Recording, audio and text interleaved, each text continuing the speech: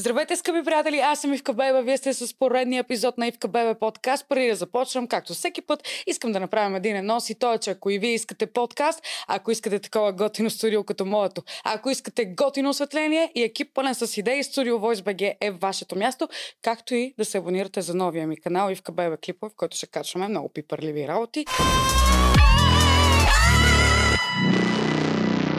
И нямам търпение да представя следващия ми гост, който е Ник от Гласа на България. Така те представям, защото така стана по-достъпен до широката аудитория. Как си първо? Благодаря ти, че приема моята покана. За мен е чест. Супер съм. Аз благодаря, че ме поканихте. Като цяло, вие сте ми първия подкаст и си ми първа. Така, аз съм първата. Снимам го за втори път това нещо, защото човека зад камера е перфекционист. Обичаме перфекционисти. Кажи ми, ако живот ти беше песен, коя песен щеше да е? Welcome to the Jungle на Guns N' Roses. На Guns N' Roses, класика в жанра. Помниш ли кога я чул за първи път тази песен? Бяхме пред Александър Невски с баща ми и я пуснаха по радиото и аз бях, боже мой, какво е това? Викаш, какво е това? Какво става? Да. На колко години беше тогава? Може би да съм бил на 12 някъде. От тогава ли се зароди любовта ти към този стил музика или доста по-рано? Не, тогава поисках да се науча как крещи, защото интрото там има едно, дето е супер високо и той реално прави фрай скрим, нали? И много хора не знаят, че той скримва. Да. Но преди това се кефех на метала. Като малко гледах много Кетч и Трите Хикси излизаше с Motorhead и Motorhead са ми любима банда. Значи, мисля, че тук няма да изненадаш никое момче, защото всяко едно момче, дори момчета в момента, които слушат поп-фолк, се заребяват първо по рок. Не знам ли се забелязва? Има такова нещо, първо по рок и то точно от Кетч. Да. И кажи ми сега за Гласа на България, как ти се завъртя живота да попаднеш в такова готино реалити? Търсен ефект ли беше цялата работа или по-скоро случайност? Някакси и станаха така случайно нещата. Никога не съм... Аз даже и телевизия не гледам реално. Mm-hmm. И просто мисля, че моята банда заслужава да бъде чута и трябваше да се намери някакъв начин. Ние ще оставим линк долу в описанието, за да могат да видят хората какво правите, защото вие правите готина музика. Колко гледания има последната ти песен? Последната на бандата. Да. Мисля, че към 6000. Бяха към 2, но сега с Гласа почват да намират. Дори не я промотирам, но почват да коментират, да се кефят и така, защото е малко по-различно от цялостния стил в България. Тук се слуша малко по-тежко от това, което ние правим. Точно това си говорихме с теб, че рока някак си всички обичаме щурците и сигнал, но модерният рок, той, който сега навлиза, някакси все още не е общо приет. И защо се случва това? Мисъл, едва ли хората слушат само поп-фолк или само рап? За мен музиката се дели на хубава и на тая, която не бих си пуснала. Да. Но рока някакси не успя да достигне до повече хора. Ти имаш ли някакво обяснение за това? Нямам някакво обяснение. В андерграунда, който е най-силен от към рока и метала, тук се слуша много тежко, почти няма чисти вокали, има само яко крещене и хората обичат, както в Казанлък казват, да има яко сеч. Аз винаги съм смятал, че трябва да си има място за всичко, нали. Кефа се на скриминга, кефа се на екстремните вокали, но за мен трябва да има част, която е по-нежна и по-лирична и да има място, където просто си трошиш главата. Да, и късаш ризи. Абсолютно, да. Нека да се върна в твоето детство. Как се зароди желанието ти да бъдеш изпълнител? Ти изсвириш, нали? Свирам малко. Сега се уча, но на какво? На китара се уча, защото вече си имаме репетиционна и там си оставят китарите. Айде, хвърля да ви я да ви върви. Благодаря. Да, и сега почнах лека по лека да се уча, защото ми идват някакви идеи, без да мога да свира и почвам, тук ми харесва това, тук ми харесва. Не ги ли наникаш първо? Наникам ги.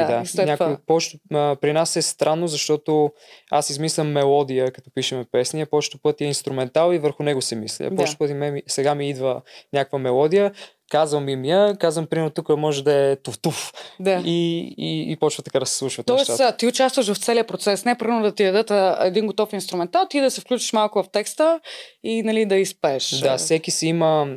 Аз си измислям мелодията и текста. Ако някой има някаква готина идея за текста или за мелодията, казва я. Всеки работи по неговата част, но може да помага и на другите. Това е страхотно. Да. Не знам дали си запознат, но повечето българска музика, сега няма да говоря за световната, повечето изпълнители не участват в този процес. Те им дават една готова песен и те просто я възпроизвеждат в студиото. Нали?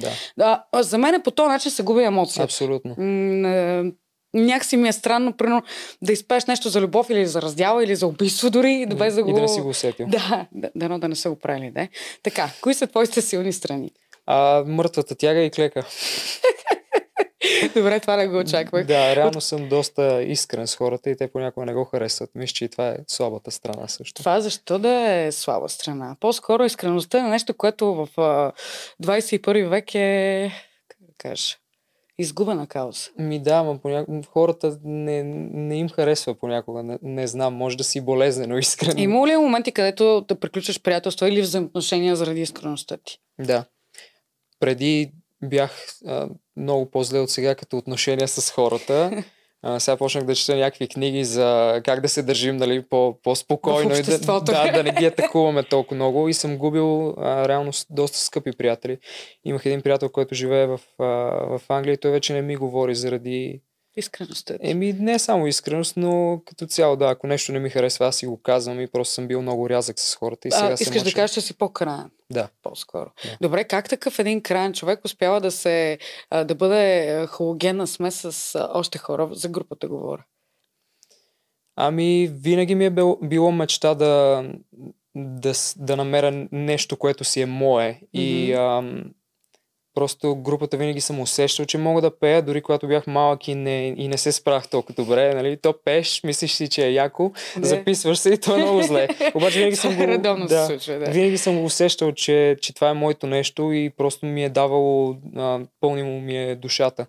И след като имах 2 банди преди няколко години. Да се намерите сега. Да, не се получаваше с тях.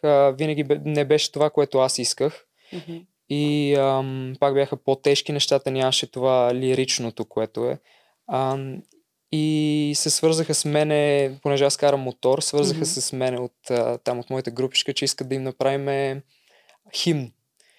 Да, оттам е първата ни песен Wolfpack, която е, нали, глутница и ние нямаме фенове, имаме глутница и всички са задружни и свързах се с едно момче, което бяхме преди време имаше едно училище такова за рокаджи и аз се запознах там. Да, Rock School.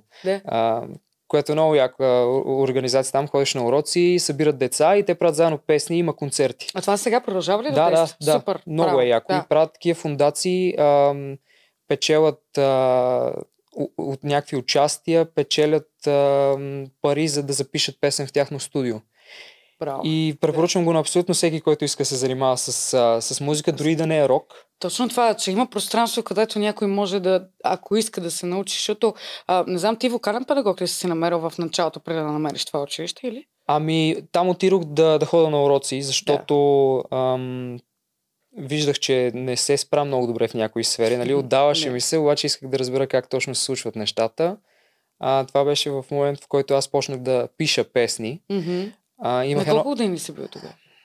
Не знам, много малък. Може би да съм бил 8-9 клас някъде. Там, къде те блъска хормона, най-тежко. Да, и там бях скъсал с едно гадже. Тогава се пишат най-хубавите песни. И яко депресия и разбито сърце и почнах, един ден бях застанал и си удрях главата в банята и то като тактуване. И написах първото си нещо. Метроном ли се казваше? Да, точно като метроном. И викам, това става и намерих Rock School. И там имат една дъска, на която търсиме си вокалист, търсиме си китарист. Имаше 2 момичета, които бяха написали номерата си и си търсят вокалист. И започнахме с тях да... То като Jobs BG за музикант. Да, много яко. Много яко. Гледай как живота обаче да си знае работата. Кой е твоя стил? Алтернатив, метал и рок. Това е по-скоро. Има ли стил, в който би експериментирал, да кажем рап, да кажем поп-фолк, няма да те питам, защото мисля, че е изключително далеч от тебе. Точно това е алтернатив. Аз затова го харесвам, че в метал и рока можеш да вкараш рап, можеш да вкараш дори регетон ритми, които са, нали, чалгата. Ние имаме такава песен, която е с такива ритми на припева. И в първата ни песен имаме народно пеене. Което е изключително... Да. Тебе не те е страх от експерименти. Не. Няма нещо, което не би имплементирал в някой твой музикален проект. Да. Има ли човек, с който никога не би направил дует? С който никога не бих направил дует? Ами не мисля, че има такъв човек. Човек, с който си мечтаеш да направиш дует? С който си мечтая. Джекоби Шадикс от Папа Роуч. Папа Роуч, между другото, тая група. Аз съм израснала с нея. Сега много хора ще ме гледат така на кръв, защото аз ти казах и преди малко, повечето хора ме свързват с поп-фолк, но имаше една песен на Папа Роуч, Getting Away with the Murder. Да. Уникална. Тя беше от Кетчът. Това пак и аз съм гледала Кетч, въпреки нали, че съм момиченце. Соф, играш ли си или си част от отбора? Част от отбора, част от гутницата. Част от гутницата. Изглеждаш ми на човек, който е по-скоро обичаш да се запазваш себе си и си инат, обаче в хубавия смисъл на думата, че си държиш на твоето си мнение. Правиш ли компромиси? Умееш ли да ги правиш или се научи? Вече се научих. Колко време ти отне? Доста. Много. Направо и то най-близките, що едва ме търпят като семейство и приятели и сега да не говорим за други хора, които не ме познават. Да. Със сигурност трудно се намира златната среда, в която мога да кажеш, това пръвно не ми звучи добре, ама айде, от мен да мине. Има ли с някой от групата, който примерно си изключително близък и постоянно излизаш и си на кафета, коледи, нови години или по-скоро чисто работно се ви за отношенията? С всички сме приятели. Най-близка ми е певицата в банда, която ми е приятелка всъщност. Да, вие сте сега. Да, вече. Колко време? 3 години. 3 години. И тя не знае точно, и аз не знам точно. Вие не знаете кога точно стартира връзка. Сега ще поговорим за любов. Но ти как се определяш, като демократичен или кибритлия по-скоро? Аз със сигурност ще ме определи като кибритлия. Мисля, че съм си яко паля, но... бързо ли се гасиш? Да. Това е добре. Да. Защото има хора, които слонска памет. Нали, по 3-4 години ти помниш какво направя април месец. Аз помня, не забравям, но и прощавам. Помня, за да мога да прощавам след това. Между другото има логика в това. Музиката в България. Има ли нещо, което не понасяш? Не ти говоря като стил, а като по-скоро шоу-бизнес, по-скоро менталитет дори на аудиторията. Не понасям това, че не са задружни хората и плюят много. Особено дори в метал сцената си има една групичка, която е само тежко и не ти позволява дори да ходиш на концерти и ти се смеят за някакви неща. Стига бе. Преди да влезна в Гласа, някакви хора са ми говорили как не искат, защото те са много тежки, много тежкари и така нататък. Вие реално сте, къде се вика от една сфера. Да. Вие сте от едно семейство и се делите. Да. На групички. Добре бе, няма ли някаква комуникация? Да знам, защото, айде по-фолк певици, аз за тях ще говоря, защото там съм по-запознат. Те също имат дразги помежду си, но някак се успяват да са заедно и да бутат напред. Да, и бутат заедно, организират се, правят постери, промотират заедно и се развиват заедно. Не разбирам защо трябва да... Но го има, което е доста... Мислиш ли, че това по някакъв начин спира развитието на музиката? Абсолютно, да. Особено музиката в България. То затова няма метал и рок банди, които да са реално известни. Трябва повече реклама, според мен.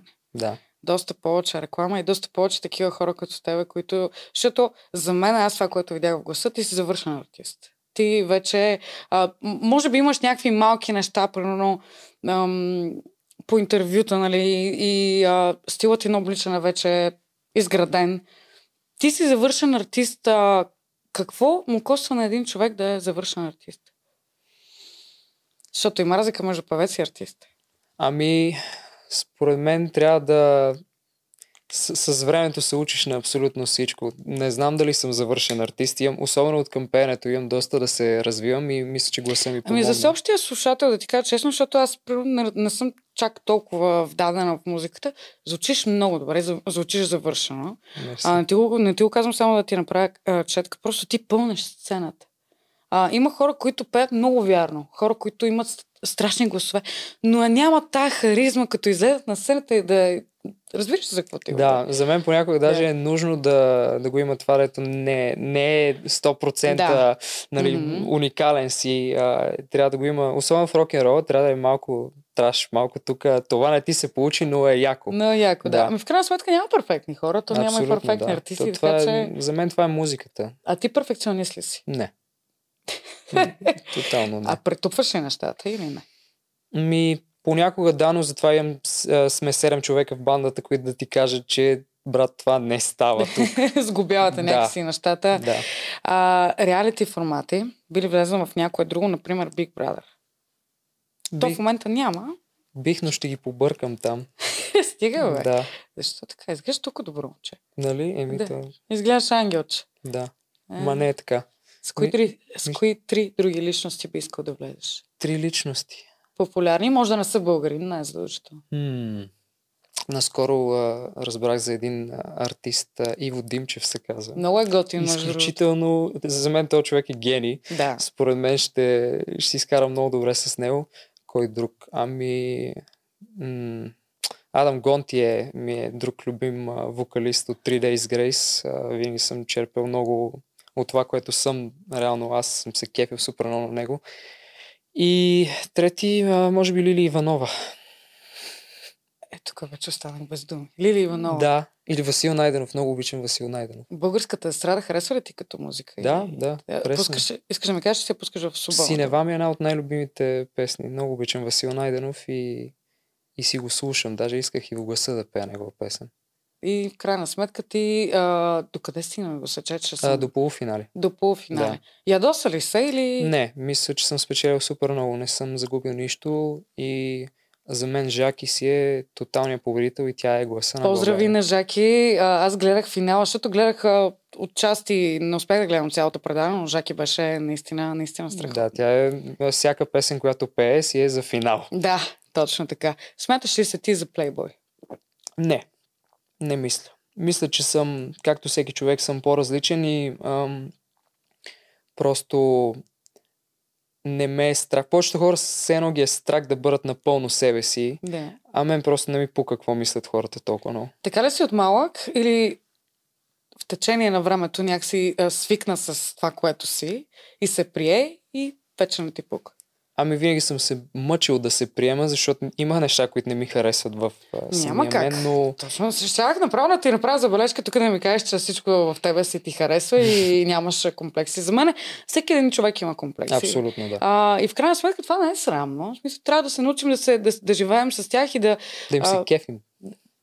Не точно да им се кефим, но според мен трябва да се стремим да ги изглаждаме. Вече да не сме изградени, защото има хора...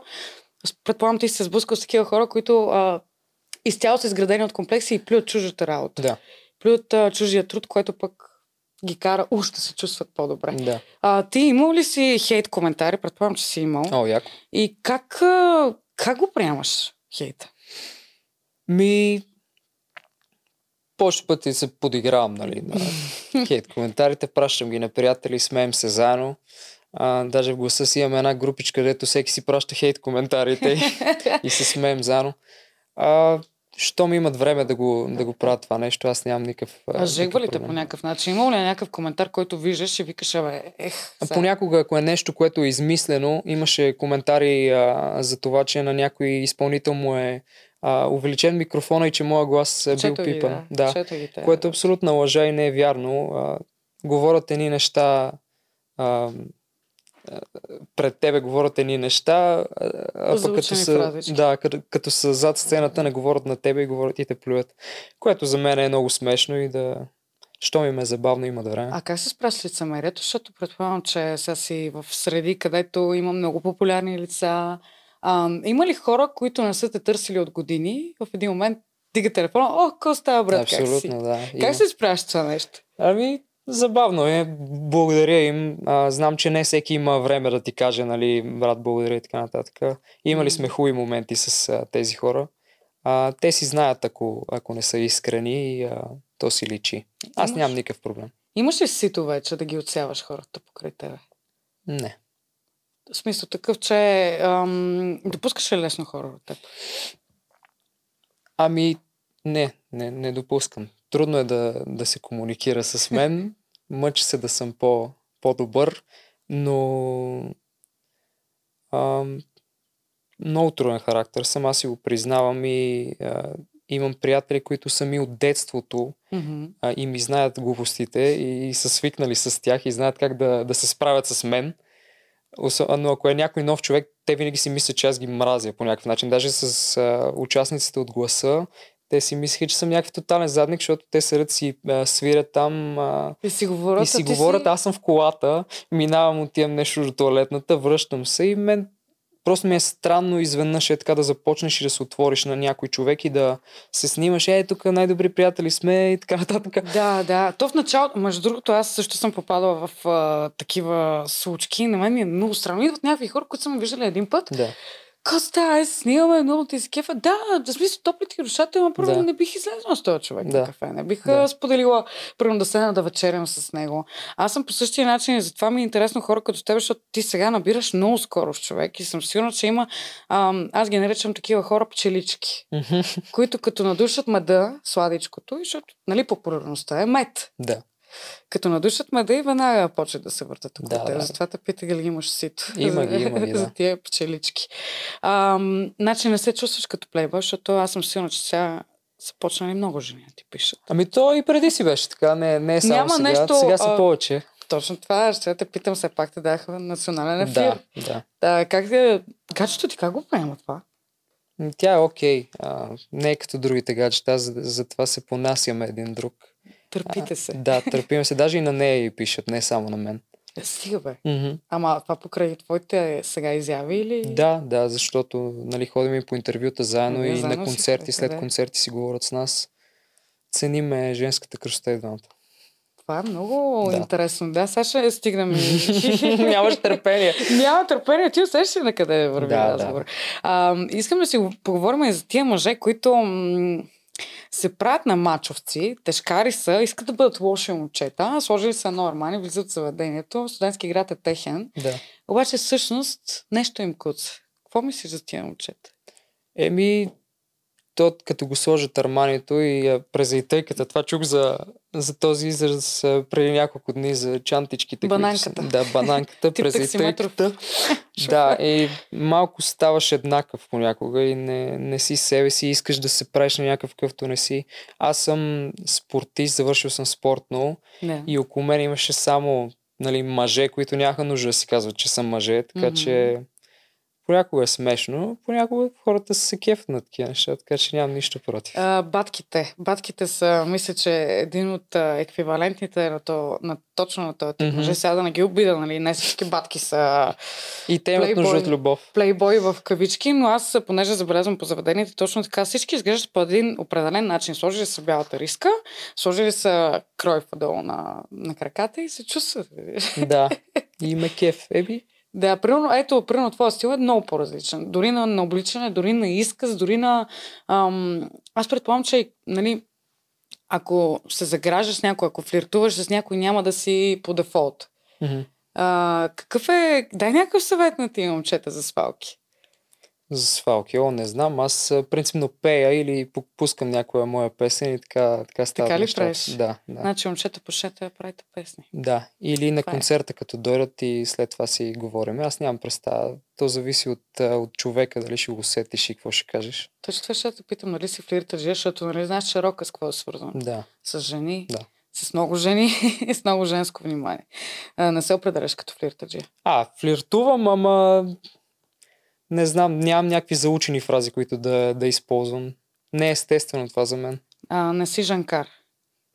Оценявам женската красота, харесвам с моите приятелки, даже си пращаме момичета в Инстаграм, си ги разпращаме и се кефиме заедно. Такива хора обичам. Мило, чуваш ли какво говори момчето сега? Хайде да си вземем бележки, да си водим бележки и ние да го правим. Аз се кефа на такива начини широко скорен. Да. Нямаш проблем. Моногамен или полигамен си по-скоро? Аз много си я обичам. Мисля, че е важно да си имаш връзка с този човек, която е любовна и после ако искате да си правите някакви експерименти, защо не? Кое е най-странното нещо, което си правил? Най-странното? Да. Беше свързано с сладолет и сметана. Добре, вече визуализирах някакви неща. Да. И сладоледа и други неща и така нататък. Тройки? Да. Тройки, да. Определено. С друг мъж или с жени? С жени. Да. Би ли направил реверанс, примерно, да правите тройка с друг мъж? Не ме кефи това. Ти според мен не си от тия, дето делят. Не, така. Не. Но пък и тя не харесва мъже жени, така че... Ти си оцелял направо, че нали, ти си от този човек. Аз съм щастлив човек вече. Сега съм сигурна, че много хора отдолу ще пишат, това не е, нали, формулата за успешна връзка. На мнение съм, че всеки един от нас живеем в демократична държава и можем да правим каквото си поискаме. Абсолютно. Аз съм попадала на партии, където женени двойки, то ти говоря женени двойки от 20 години, много готини, много се обичат. Искам ти кажа, такива работи правиха. О, да. И това нещо, винаги съм твърдяла, че трябва да се разнообразява, защото това нещо по някакъв начин сплотява. Дет се вика цял живот, едва ли ще гледаш само в една посока, нали? Не може да си коска паси. Дори чисто тук да си го помислиш, пак е изневера, така че по-добре си го правиш човека, който обичаш, отколкото да го правиш зад гърба му. Стиги двамата да сте окей с това. Какво мислиш за изневерите? Мисля, че ако вече не искаш да си с този човек, трябва да му го кажеш и да се продължи натам. Няма никакъв смисъл да се крие и да се реве после и така нататък. На мен лично са ми изневерявали. И то беше някой скъп човек за мен, много скъп. Как разбра? Или сама си каза? Снимка в плаза, как тя се целува с него, беше много тъпо. Защо в плаза точно? Да. Беше... И тия видя просто и какво? Да, показаха ми приятели и викам, ти си от умните. Да. Добре, това е много странно. В смисъл, такъв желан мъж като тебе, готин мъж като тебе и накрая някой му изневерява. Всеки си пати по някакъв начин. Ти изневерява ли си? Не съм. Винаги, когато искаш нещо да си кажеш право куме в очи, няма такива абсолютно, лъжи. Да, за мен няма никакъв смисъл. Просто си казвам, вече не ме кефи това, което е между нас. Нямаме общи интереси. Нещата приключват до тук. Да. Няма такива заобикаленки, ама дай да оправим нещата, ама дай да е такова. Може би един път да е имало и след това вече знам, че няма как да се получи. Мисля, че се учим от грешките и... Учим се от грешките определено. Социалните мрежи напоследък, между другото, се случват някакви страшни неща. Там се пращат едни голи снимки, едни дикпико, едни, нали... Тебе пращат ли ти такива работи? О, да. Чак и клипчета ми пращат. Последното беше в една вана. В вана? Да. Добре, това е интересно. Да. Звучи доста така. Да, красиво беше. Ти реагираш ли по някакъв начин? Заребяваш ли се в социалните мрежи или предпочиташ живия контакт? Заребявам се, да. Пишем си. Такива хора обичам като тебе. Пишем си, ми е забавно, защото изведнъж така от нищото някой ти пише и направо да ти прати видео. Е доста забавно, аз се смея. Ми е леко кринч, между другото. Искам да ти кажа, че даже днес като сутринта, като се будих, имаха поне 5-6 така прати. Дикпика, да. И викам, хора, що не пишеш пръвно, какво става? Да. То от някъде изведнъж ти пляска една пишка по челото и ти вика добро утро. Нали? Да.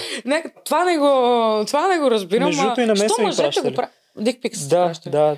Защо? Не знам, геовете ме харесват. Аз ти всъщност имаш ли някакви... Спал ли си с мъж или не? Не е твоето нещо. Не съм хомофоб, нямам нищо против, имам приятели, които са гей, но и мен не ме кефи да ми пращат. Аз съм сигурна, между другото, че ако изкараме сега двата телефона, ти ще имаш повече дикпик. Възможно, да. Това се бати гадното. Извратен ли си? Зависи. Някои хора си мислят, че да правиш тройка извратено, за мен не. Доста хора са им мислят, да. Не мога да разбера защо. Да, може би съм извратен. Харесвам някакви кинки работи. Аз, ако трябва да съм честна, аз обичам страшно извратени неща и като съм споделяла в интервюта, примерно, че обичам да ме душат, дори някой да ми се изпишка отгоре. Това са, според мен, някакви неща, които са тук горе. Нали? Да. Но като ги кажеш... Примерно за мен това е извратено да ти си изпишка. С пишкането? Да. Всеки има някакви фетиши. Да. Мен не ме кефи, но не джъджвам. Груп или нежен секс предпочиташ? Какво? Груп или нежен секс? И двете. И двете, смесвам. Да, зависи. Това е разликата тогава между секса и любовта. Между секса и любовта. След секса много не ми се говори с другия човек и просто искам си правя моите си неща. При любовта вече след това има някакъв разговор. Има ли гушкане? По гушкането Тя много обича да се гушка, аз много не обичам, аз го позволявам. Не мога да спя и някой да ме гушка. Аз също. Имам страшен проблем с това. Първо сутринта, като се събуда, по-нали мога да се гушкам, но през вечерта да ми е топло, да ме притесня, не мога да се... Аз съм малко като котка. Обичам да съм настрани, тя да е до мен в околността, нали, да усещам до мен, но да не ме пипат долу. Да. Връзките между мъже и жени сложни ли са или ние си ги усложняваме според теб? Сложни са. Ние сме много различни същества, мъжете и жените. И все пак сме хора. И няма как да разбереш на другия какво му е. Все пак имаме и различни органи. И... Да спорим факт, когато си прав, си прав. Да, мисля, че си е сложно, но трябва да се говори, за да може да се разбира. Комуникацията ли е в формулата за успешна връзка, за щастлива връзка? Абсолютно, трябва да си супер искрен с другия човек. Знаеш какъв ни е проблема на жените, според мене? Овъртинкваме много нещата. Почваме да мислим, то сега това ли искал да каже, защо прави така? Докато вие мъжете сте изключително директни. Вие пръвно искам тази вечер да отидем ере си къде. Дори до там. В смисъл да отидете да ядете китайско или пица. Ние жените почваме, той сега що иска там да отидем. Той не иска приятелите му да ни виждат заедно. Какъв е проблема на жените? Не знам какъв ви е проблема и аз от години се мъча. Затова вече не питам какво ти се яде, направо казвам къде отиваме. Да, направо отиваме там. И забелязал съм, че и при нея тя някакви супер малки неща. Говорим за едно нещо, примерно като имам проблем в бандата, говорим за едно нещо и нейният проблем, тя казва, че е за това нещо и след един час разговор се оказва, че е абсолютно нещо различно преди месец, дето някой го е казал. И аз просто не мога да ги навържа и направо ми взривява главата. Как може просто напускаш. Да, как може толкова информация да е събрала в себе си и да го мисли това нещо. Да, аз ще ми гръмне главата, ако трябва да мисля толкова. Момичета, между другото, мисля, че много хора ще се препознаят в тази история и жените сме малко сме злопаметни. Сега няма какво да лъжаме това нещо, че как си намерил път към твоето гадже, за да уравновесяваш нещата? Как съм намерил път към моето гадже да уравновесявам нещата? Много говорим с нея. Постоянно и казвам да споделя. Тя не иска.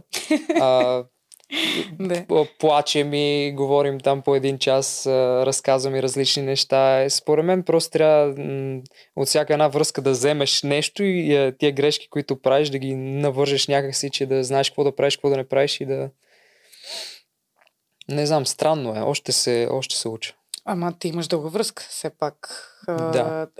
Дългите връзки, ние сме още малки. И когато сме малки, почват да ти шарят очите, защото дете се вика, ти не си взе от най-сладкото от живота, почва да ти се пие, да ти се, нали?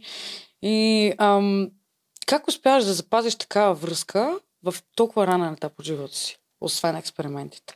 Защото и комуникацията е много важна. За мен е много грешно да се вкарваш, особено като си млад, примерно 18 години и се вкарват в някакви много дълги връзки, защото когато не си експериментирал, те вече са женени след време и тогава искат да изневеряват. Тогава пък е още по-грозно според мен, защото имаш вече две дечица, ти трябва да даваш пример, нали, едва ли не. Затова трябва сега да опитваш от всичко, какво те кефи, какво не те кефи и накрая да намериш този човек, с който можеш да го споделиш. Да намериш твоето си животно под абсолютно, слънцето. Твой извратеняк. Какво мислиш за секса по-приятелски? Секса по-приятелски е изключително разпространено. Да, много хелти нещо за мен. Помага, стига и двамата расте, нали, съгласни, че е точно това, защото... не вкарват ли много чувства? Аз понеже не ми се случва, някакси винаги обичам да имам повече от просто секс. Не се ли влюбва един в един момент? Има го. Случвало ми се наистина и то да си мълчат доста време преди да споделят, че има вече чувства. Да. Ти как разбираш? То се усеща. Усеща се, как? Почват едни ревности, ама ти къде си, с кого си, какво правиш, що не ми звъниш, как процедираш в такива моменти? Всеки път е било различно. Зависи колко ти пука за самия човек.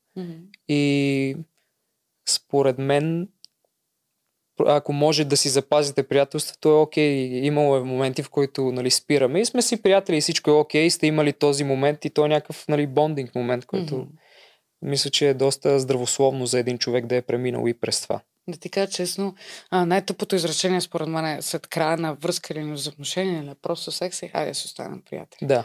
Това, като го чуя... Не, мерси. И има си нещо, споделял си някакви интимни моменти с този човек и в един момент той ти казва да се останем приятели. Смисъл, какво говориш? Ти го става ли си приятел с някой от бившите си? Не. Няма да поддържаш комуникация, освен да си честите Коледа и Нова година. Да, не сме да излизаме, просто примерно казах ми честит рожден ден или идват на някой концерт да ме гледат. Има си, нали, това, което сте изградили, винаги ще си го помниш и ще взимаш уроци от него, но чак приятели не. Аз и нямам много приятели. Колко приятели имаш ти? Сега нараснаха реално с групата, нали, глутницата нарасна, но най-скъпите ми приятели, те са ми от детството и ми знаят моите си глупости. И си ги пазиш тях. Да, и си ги пазя и те си ме пазят и не ми дават да правя, нали, тук да спра един месец да им говоря и така нататък. Казват ми нещата в очите и аз изключително много ги ценя. Това е много важно, да имаш такива хора около теб, защото сега пак покрай славата ще има много хора, които ще дойдат и ще кажат, ти си перфектен, ти си уникален, ще издига деца вика на пиедестал. Да. Готино да имаме такива хора около себе си. За Тиндър какво мислиш? Там съм баннат. Защо? Защото явно не можеш да имаш общ профил с приятелката ти. Да. И защо? Тиндър, ако ще пусна запитване в Тиндър, това е изключително гадно. Да. Сега, вие си направихте общ профил, за да си търсите да. трети за Белот. Не, за Белот, да. За аз Белот не мога игра. И аз не мога, да. Аз съм за тройките, подкрепям ги, но примерно аз съм с моето гадже от 6 години.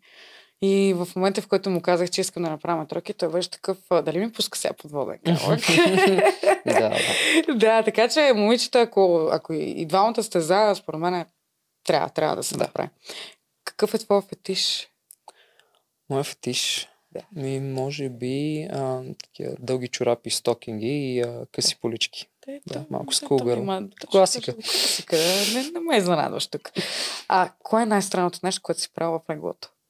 Това беше със сладоледа. Това със сладоледа. Да, нищо по-странно не си правил. Кое е най-странното място, където си правил секс? Най-странното място, където съм правил секс, беше май в киносалон. В киносалон? Да, не съм много екстремен. Само рок музиканти ще си карат тук нататък в подкаст. Нали? Вие сте изключително откровени. Рок музиката обаче е свързана и с едни други неща. Нека си го поговорим малко и сериозно, с наркотици, с алкохол. Ти как си с тия неща? Ние в нашата банда сме доста straight edge, не взимаме наркотици. Пробвал съм трева, но не ме кефи реално. Не е твоето нещо. Не е моето. Мисля, че който иска да го прави това нещо, е напълно окей да го прави.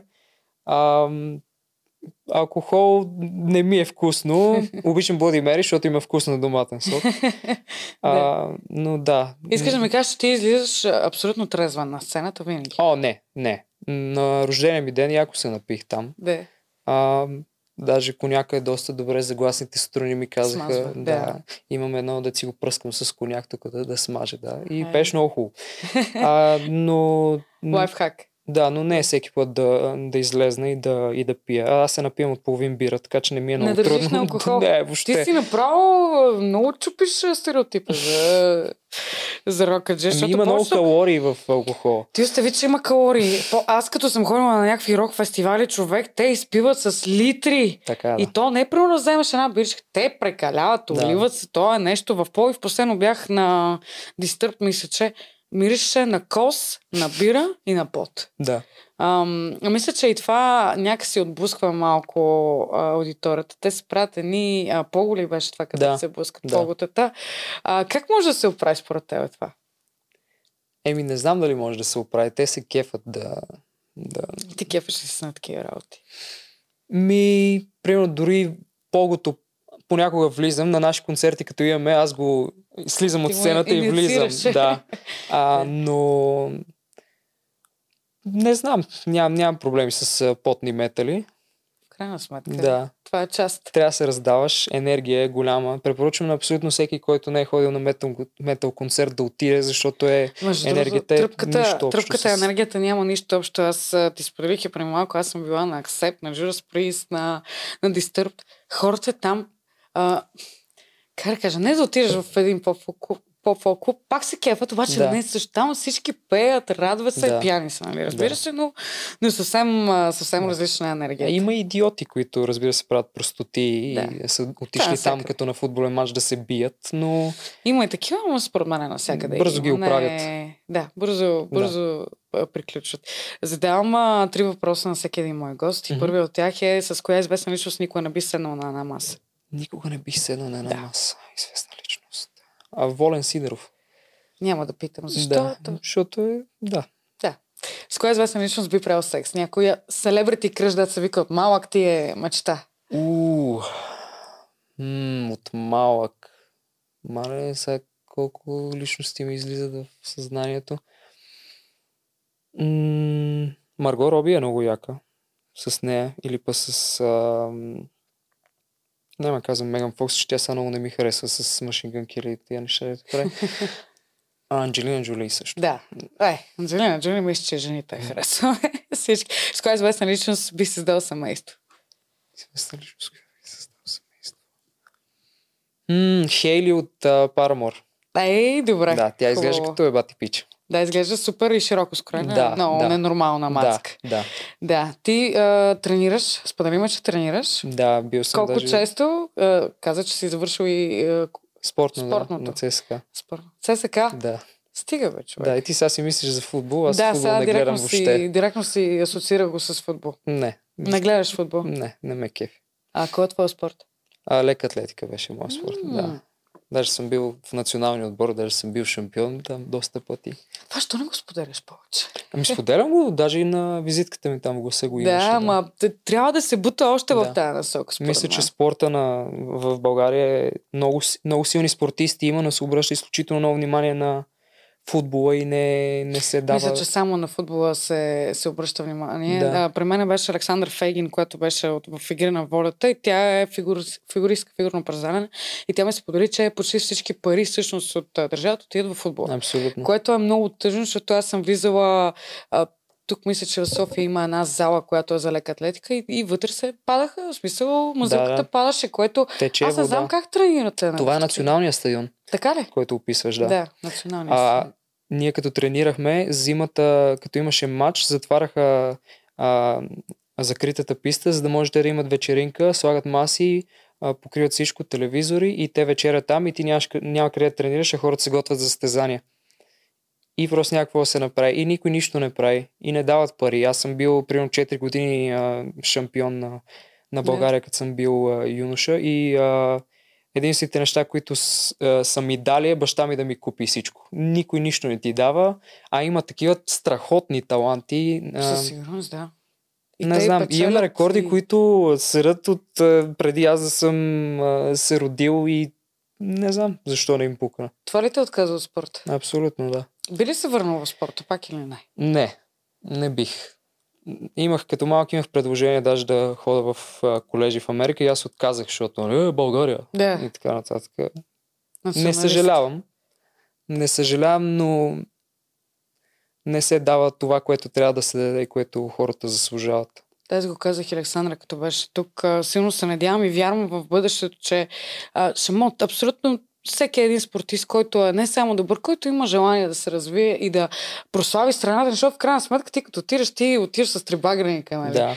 Да се създават основи, да има зали, да могат да се ходят на спортни лагери, защото Белмекен не е в особено добро състояние. Баща ми е бивш спортист, много добър. И той ми разправяше легенди за Белмекен.